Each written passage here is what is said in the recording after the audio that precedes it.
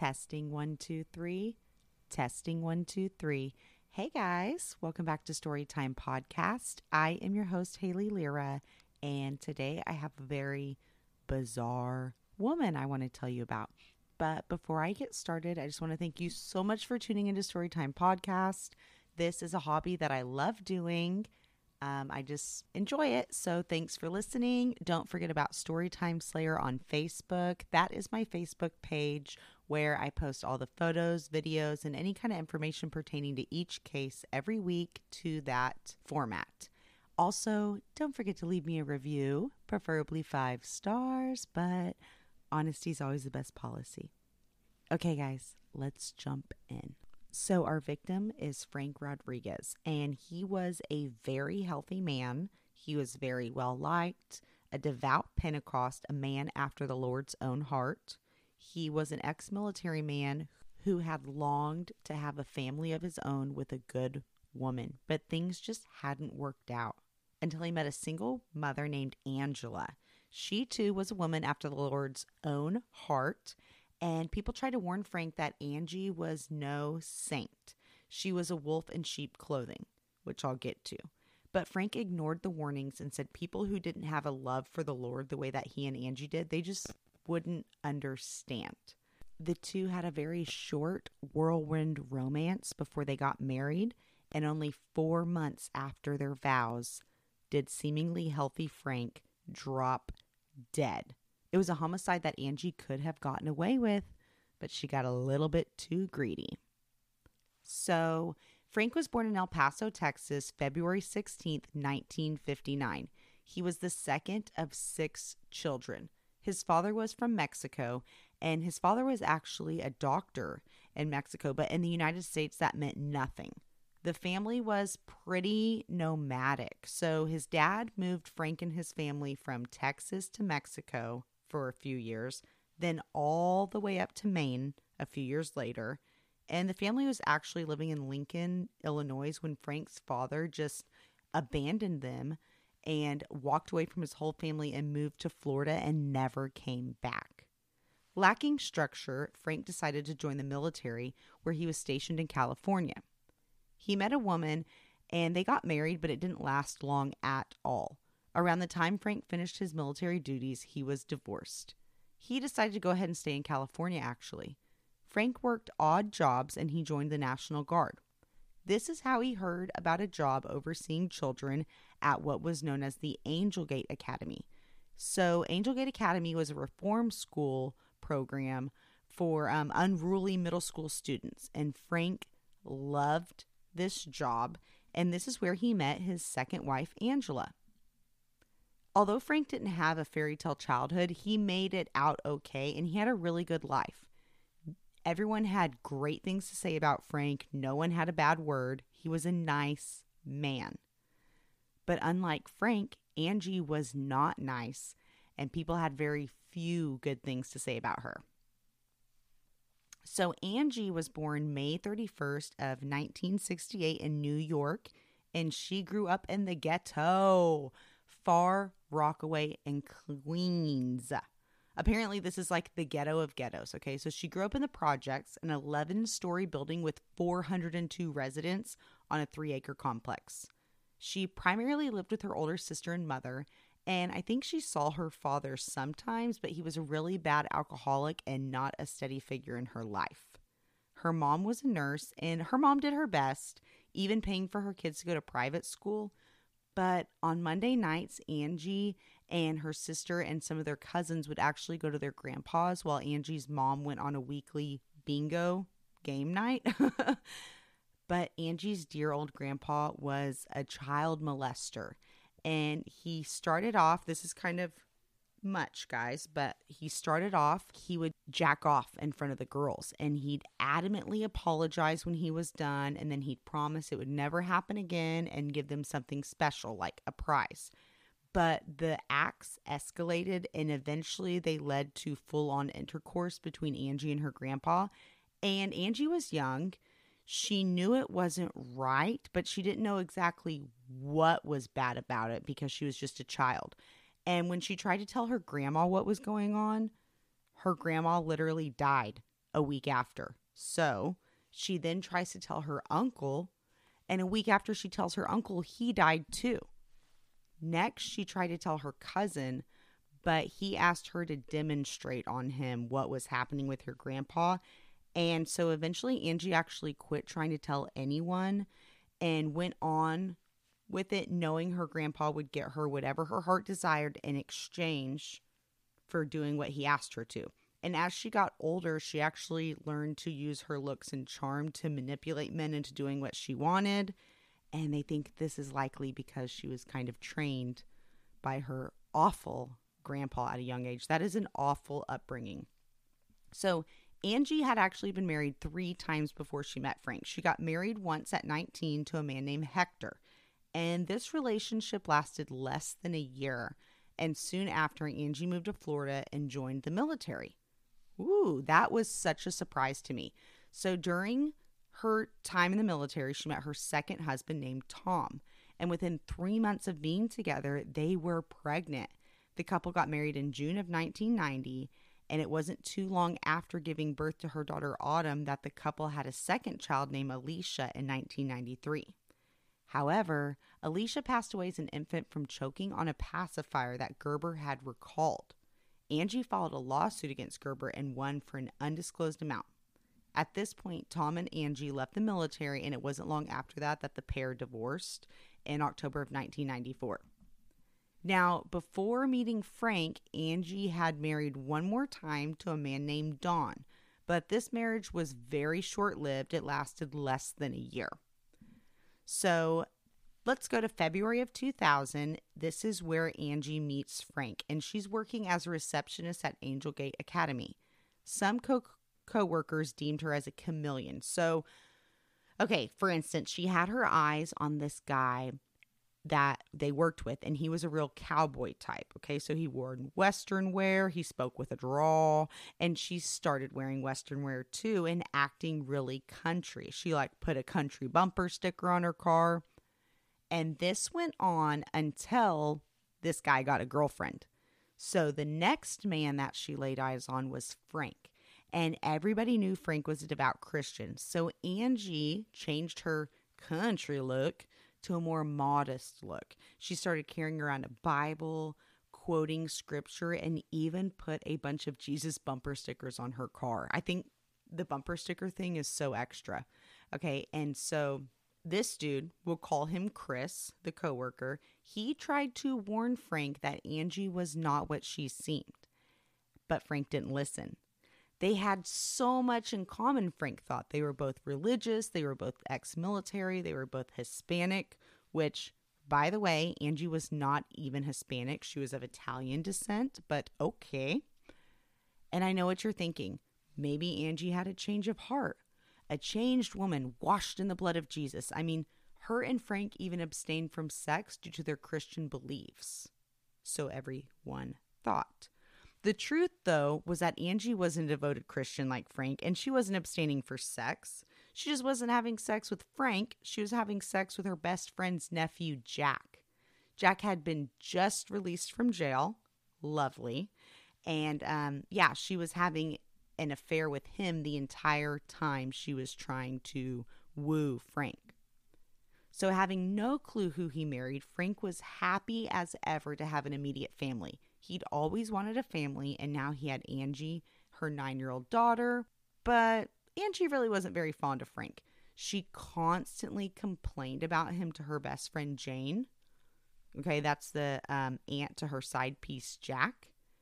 And Angie told them that Frank was too strict on her daughter and too controlling about money. When Jane asked why she didn't just divorce Frank and move on, Angie said that there would be nothing to gain, and often talked about killing Frank for his life insurance policy instead of divorcing him.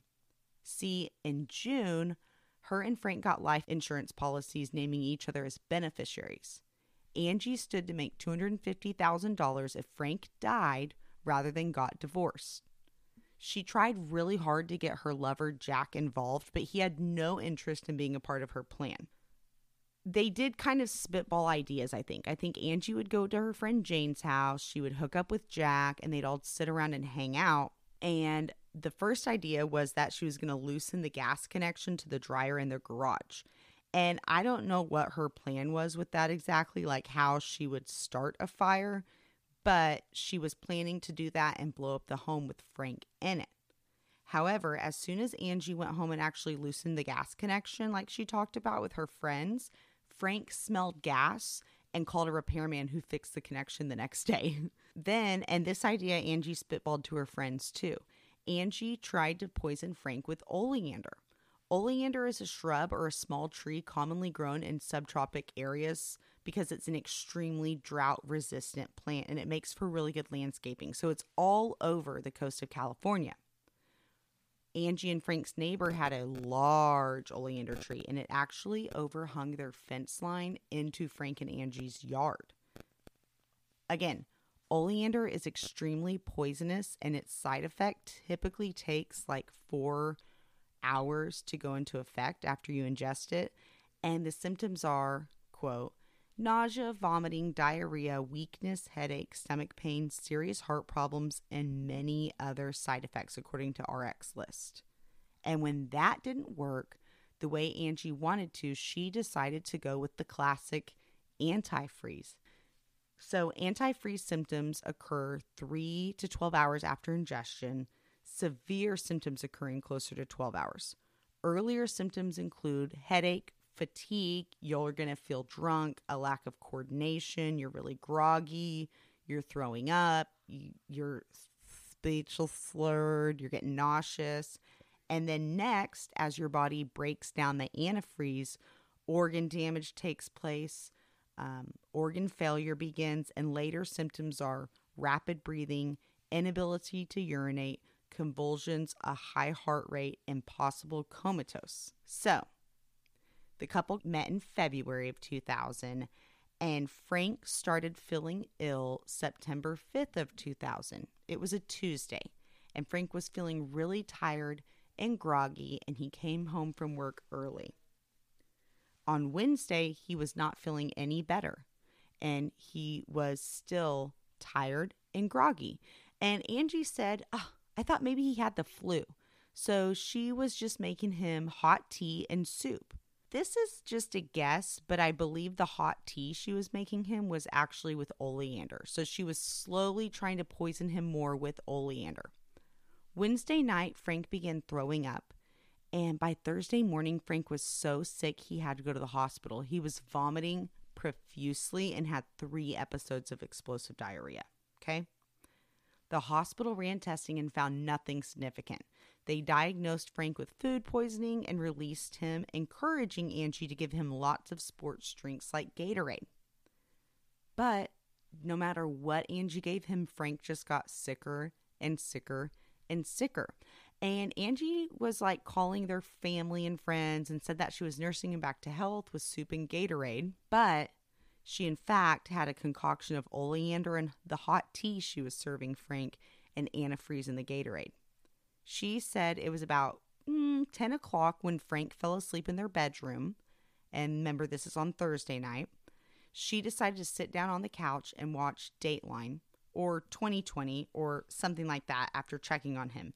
And after she checked on him, she actually began dozing off, and she woke up in the living room around like 3 a.m.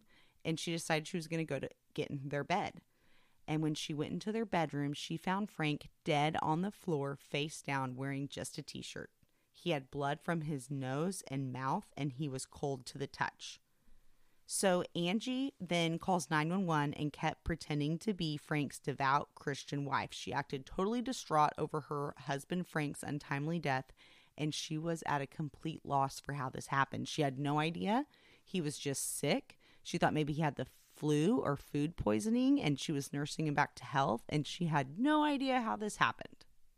When first responders got to their home, it was evident that Frank was already dead. He was unresponsive. There was pooled blood from his nose and mouth around, and you could actually see the settling of blood in his knees because he was face down, and when you are deceased, the blood flows like gravity. So anyway, Angie was upset, but she was strangely composed when she spoke to the police and first responders. Now, They didn't know really what to think of her, especially since they didn't know how Frank died, and his wife seemed to have no idea either. She explained how Frank had become sick, but was believed to just have food poisoning. She wanted to know how and why Frank died just as much as the police did, and she genuinely seemed that way. Like people thought she cared and she needed to get to the bottom of this. Angie wasted no time calling the insurance company to see when she can collect on Frank's life insurance, and they actually informed her that there would only be a payout once Frank's death certificate was done. So as long as there was no foul play, then she could get a death certificate from the coroner, and that's what they would need. But first, the coroner had to determine the cause of death, and they couldn't. So everyone's waiting for the coroner's report, and police look through Angie and Frank's home for anything suspicious in the meantime. They didn't find anything in the home, and the coroner was completely stumped as to how Frank died. The death was suspicious because Frank was really healthy. People described him to be completely health conscious. The coroner found no needle marks of an IV drug user, no head or brain injuries, no obvious trauma at all. And every toxicology report they ran came back normal. There was no signs of choking, strangulation, and infection, organ failure, nada. By the way, not only did the regular toxicology report come back clean, they did testing for everything they could think of, supposedly. So nothing was pointing to foul play. To police, it was a total mystery. But Angie kept voicing to the police that she thought Frank had been killed by someone. She began calling more and more often and pressing harder and harder about it. And at this point, the Montebello PD was presiding over the case because this took place in Montebello, California. But they had no possibility of who did it and not enough resources, so they actually had to turn it over to the LAPD. Now, the LAPD went and interviewed Angie, and she told them about how she met Frank, their life together, yada, yada, yada, and the days Frank was sick leading up to his death. Angie pointed the finger at Frank's coworker, Chris, saying she believes that he poisoned Frank with cookies and Gatorade that he laced. And by the way, Chris is a coworker who tried to warn Frank that Angie was a chameleon. And the reason Angie says she thinks it is Chris is because supposedly Frank had recently turned Chris in for inappropriate encounters he was having with minors at Angel Gate Academy. This is all what she's telling LAPD, guys. Okay, she then casually brings up the coroner report and how she's struggling to get by with bills because she can't get Frank's life insurance policy without the coroner's report. Like she's trying to put some pressure on him, I think. A few things strike the investigators as suspicious. The first follow-up with Chris at Angel Gate Academy. There they found there was no report by Frank against Chris for anything, let alone any report against Chris for being a dang pervert. Also, Chris and Frank were really good friends. Like, he really liked and cared about Frank, and he tried to warn him about Angela. And obviously, Chris thinks Angela poisoned her. So that was really weird. Other than Angela's suggestion, nothing pointed to Frank being poisoned on Tuesday morning. And she had clearly lied about the allegations Frank made about Chris at work. So they decided that they're going to press and look harder at Angie. They dig until they find her best friend, Jane. And y'all, Jane just spills, okay? She just pops open. She tells them about Angie's affair with her nephew, Jack, how Angie doesn't even like Frank, and she talked openly and frequently about finding a way to kill him for his life insurance policy. She tried to blow up their house with Frank inside once, but he could smell the gas leak. Okay, she told them about all the different ways Angie talked about killing Frank, including oleander poisoning, okay? Police were so suspicious of Angie now, but the problem they were having is they don't quite know how she killed Frank, okay? Because they have tested for everything under the sun and they keep coming up blank. To close the case, they would need to know what Angie used to poison Frank with. So they devised a plan. They talked to Angie and act like she was their ally, someone who could help them close the case on Frank's coworker, Chris. And it was so easy to fool her, you guys. Oh my gosh. She thought she could manipulate and persuade officers into finding her innocent and framing an innocent man. So they call her and they told her they totally think it was Chris, and they just wish what they knew what Chris used to poison Frank. Okay. And Angie fell right into it. Angie said, well, I've been doing some research, and maybe Frank was poisoned with that, that plant that like grows on the side of the road. Y'all, she acted like she didn't even know the name. She couldn't even remember the name was oleander, supposedly. So October 9th, investigators drive to her house to speak with her in person, hoping to catch her in some more lies. And y'all, she was desperate for the case to be closed because she wanted the life insurance. But when they got to her and Frank's house, Angie wasn't even there. She had literally moved out, and you could tell she'd done it in a really big hurry. And she literally left all of Frank's things behind, like even sentimental things that somebody would probably want to have with them if they really loved and cared about that person. So then they're looking around the house, and that's when police spot the oleander tree that is hanging really low over Frank and Angie's fence. It's definitely low enough that you could reach up and grab it. So then October 19th, investigators got a call from Angie. She had just gotten a disturbing anonymous call from a student at Angel Gate, and they told her Chris told them himself that he killed Frank and could not be pinned for the murder. She also claimed the call was hard to hear because she had really bad reception, but the caller said Chris used antifreeze. So police are really skeptical, and they go looking into Angie's phone records, which showed there was never a call to Angie's cell phone at this time, even like remotely close to this time, and nothing that could even be pinned back to someone near Angel Gate. So, wow, she lied about something crazy that you could totally double check. So medical examiners decided to run a test for oleander and antifreeze, and Frank comes back positive for both. Okay, so not only did Frank test positive for both, but he actually had 5 to 7 times the lethal amount it would take to poison a man his size. He was first poisoned at least 24 hours before he died, and again 6 to 7 hours before he died, which would have been around 9 or 10 p.m., right before she said he went to bed.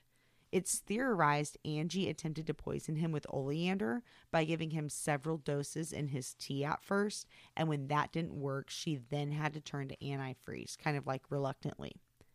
So Angie made it very clear when outlining the timeline from Tuesday to Friday night that once Frank got home, he wasn't with anybody but her. Like, nobody stopped by.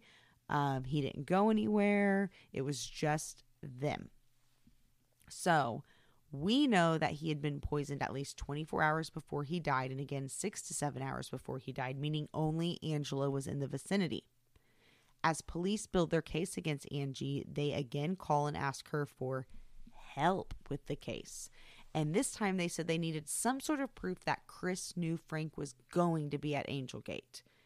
The particular day in question, the day that supposedly Chris poisoned Frank. So although Frank oversaw wayward kids at Angel Gate, he did not work for Angel Gate in particular. So he was not there regularly. I think he was like contracted by a third party company that he actually worked at. Like, I think he technically worked at a middle school and would transport and then like kind of be like a case manager, I guess, for these kids. So Angie's like, dang, there must be something. There's got to be some report or reason that Chris knew Frank was coming that day. You are so right. I'll see if I can figure it out. So police get off the phone with her and they call Chris, and they tell Chris that, hey, okay, Angie is trying to frame you for the murder of Frank by saying you poisoned him, but we know that there's no way that's true. And so they say, hey, can you call and confront Angie and ask her why she's saying these things about you? Like, we'll record it for you so that we can get her reaction. And Chris, he seemed kind of nervous, but he agreed. So Chris calls Angie with police listening in, and he asks her, why are you telling people that I poisoned Frank? And Angie basically just refused to talk to him. She just said because she thinks he did it, but she can't ask for why he did it or how he did it. And he repeatedly asks why she thinks that or how she came up with that idea. And she literally is like, I just do. And she hangs up. So that was rather unexciting, right? Until then, as soon as she got off the phone with Chris, she immediately called investigators and she said, hey, I just got off the phone with Chris. By the way, a conversation they were literally listening in on and recording. And she lied and she said, Chris just called me and he threatened me. He told me that, she shouldn't have told the police that he was the one who killed Frank and she better watch her back. Dude, she had no idea that the police were onto her.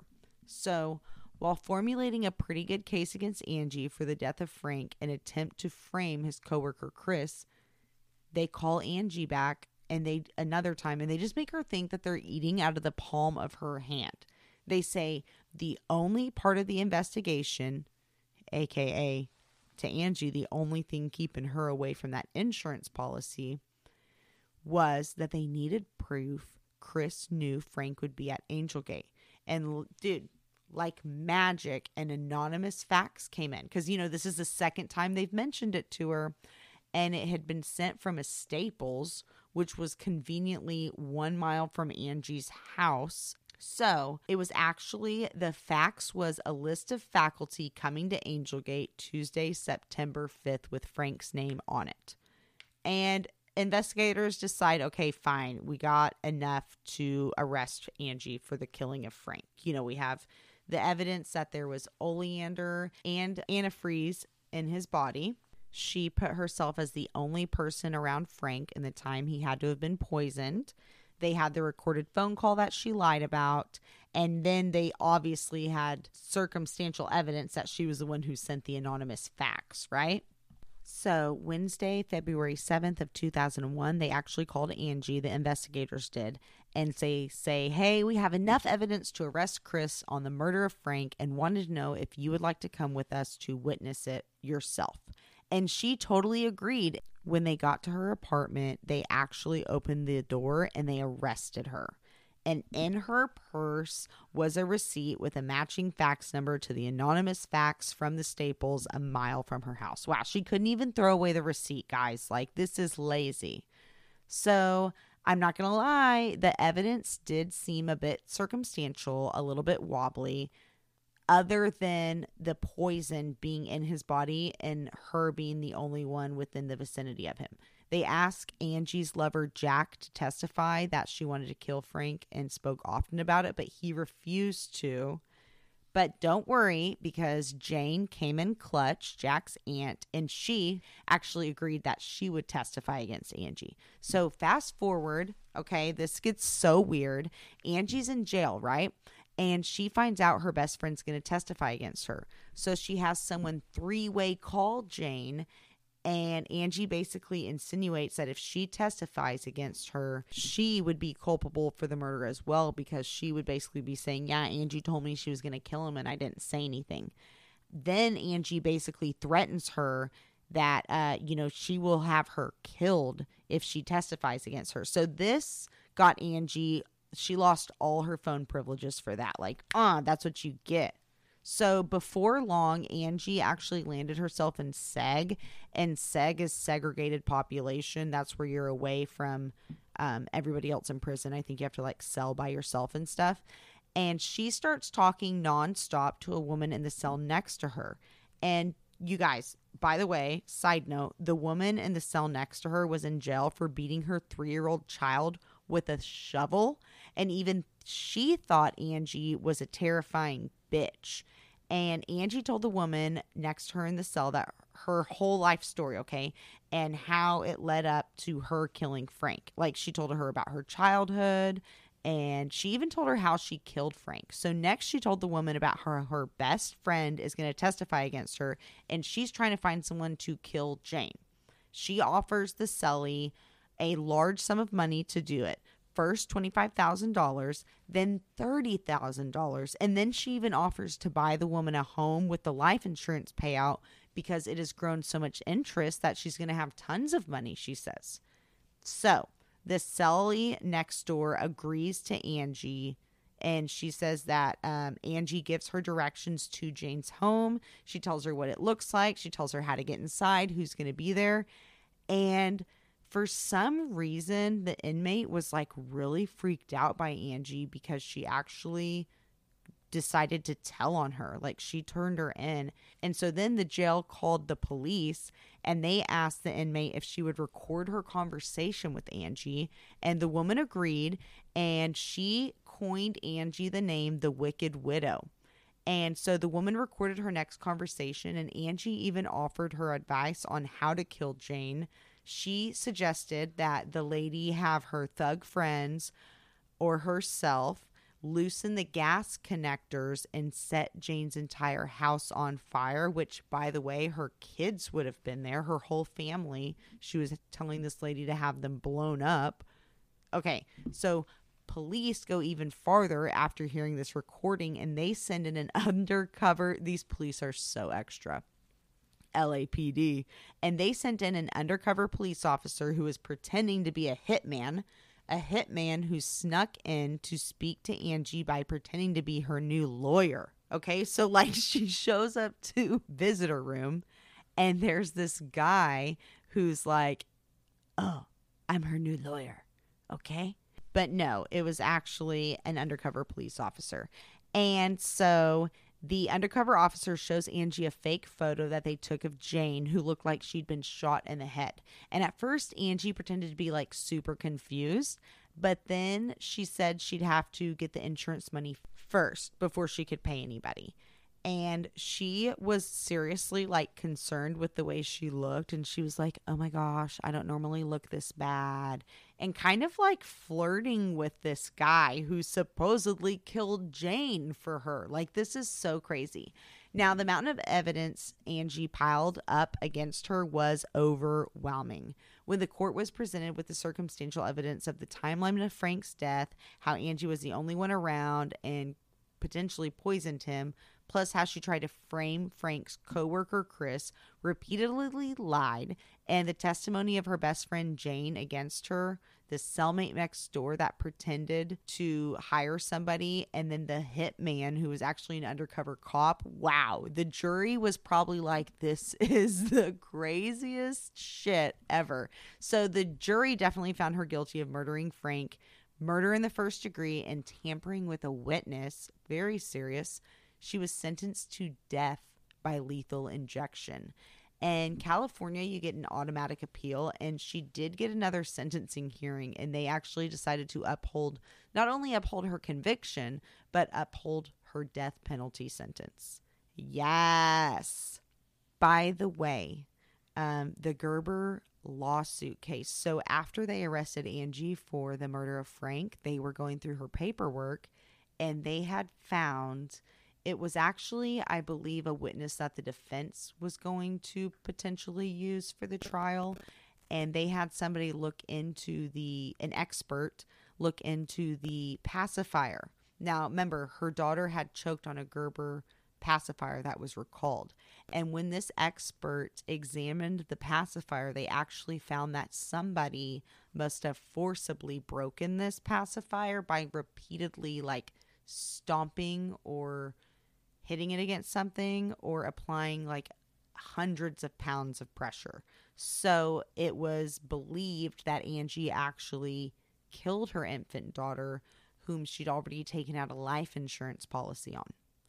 Not to mention, I believe it was in the last couple years leading up to her meeting Frank, she had attempted multiple slip and fall lawsuits. So this lady was just bad news bear. All right, guys, I'll talk to you next week. Bye.